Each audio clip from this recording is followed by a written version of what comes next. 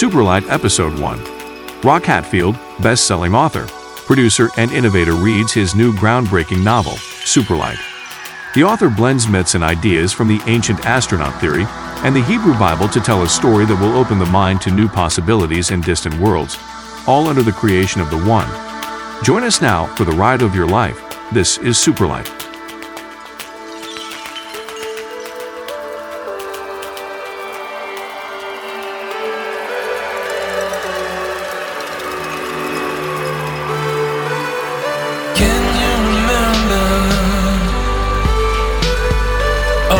September,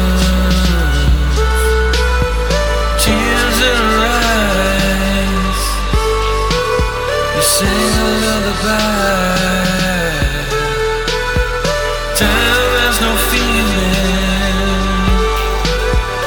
years just keep reeling. Tell me, can you feel it?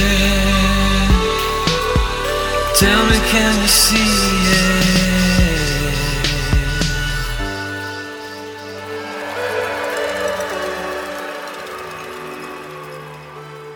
Superlight. Boston-based Advanced Photonics Corporation had a major breakthrough this week. The company has been working in an area of science known as superphotonics, an exotic concept that some light waves exist outside our current understanding of light, in ranges far beyond what was originally understood. They call this superlight. The company has developed a semiconductor chip made from the element iridium. Iridium is a component of meteors from space. It is not a natural Earth element. Advanced Photonics has created a protocol that purifies the metal to 100% pure, making it suitable for use in their Superlight chip. A camera-like instrument scans an object, and soon after an image appears on a large computer screen. Initial results have shown amazing images that defy explanation under current understanding.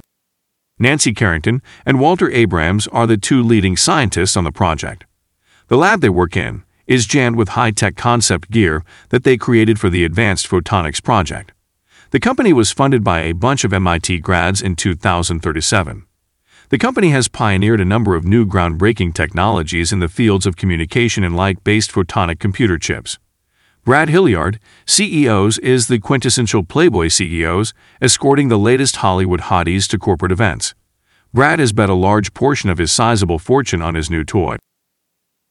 Nancy and Walter are gathered in the big lab to try some first runs of the Superlight camera. Nancy turns on all the computers in a large wall cabinet and uncaps the lens on the main sensor or camera as they call it. A large high-res video screen is mounted on the wall above a long control panel, like something they stole from SpaceX. A blurry image appears up on the huge monitor. Nancy and Walter tune dials, flip switches, and click their keyboards. Nancy asks if the recorders are on. Walter nods. The image is getting clearer, but it's difficult to understand what it is they are seeing. The colorful image on the screen is a model made in the light range that humans can see. The superlight is so ultra-high wave that our eyes are not capable of processing them. The image on the screen, now fully modeled, is shocking. Brad runs down from the observation seats to stand in front of the big video screen. "What the fuck is that?" he says loudly. Nancy and Walter make further adjustments to the image. The image reveals what appears to be a very large indoor arena space, with tens of thousands of recliner-type lounge chairs, all sitting in a vast, tiered circle, like seats in a basketball arena.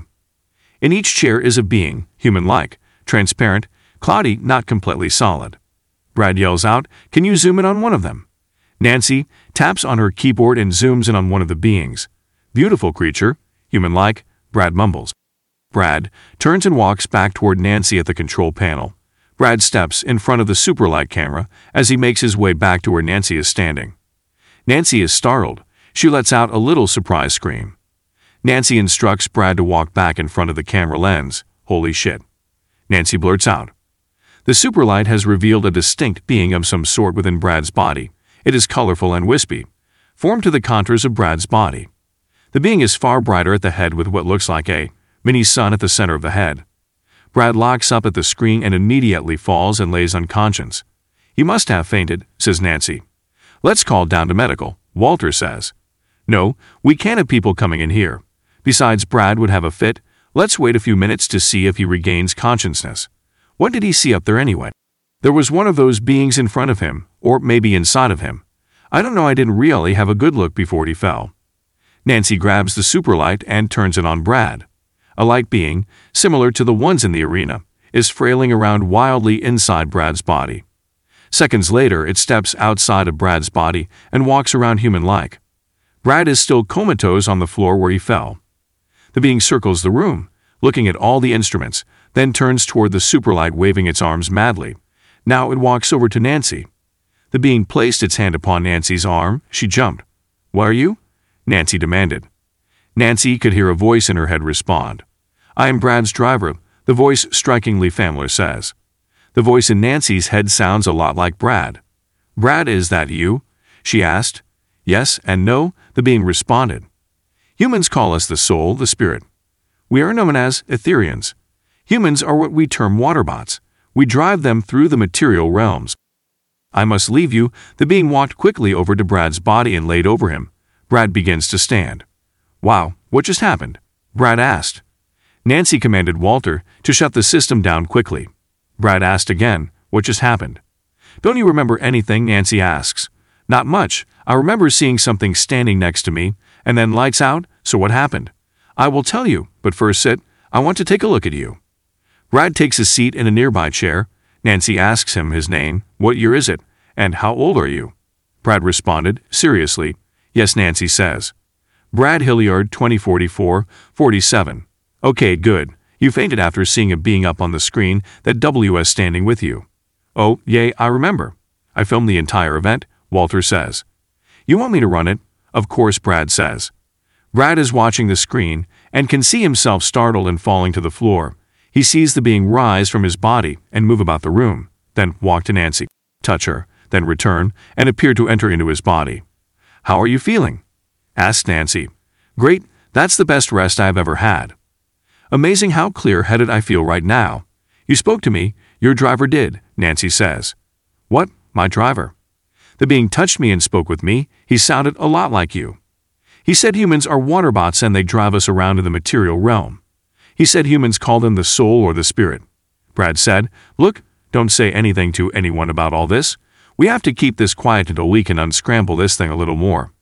We may have stumbled onto something that will change the course of human history. Look, can you and the team put this into small enough package to fit into a van? I want to be able to move around and see if we can look at different things at various locations. I would like to see the outside of that stadium structure. We could be seeing into another dimension that is sitting right on top of ours."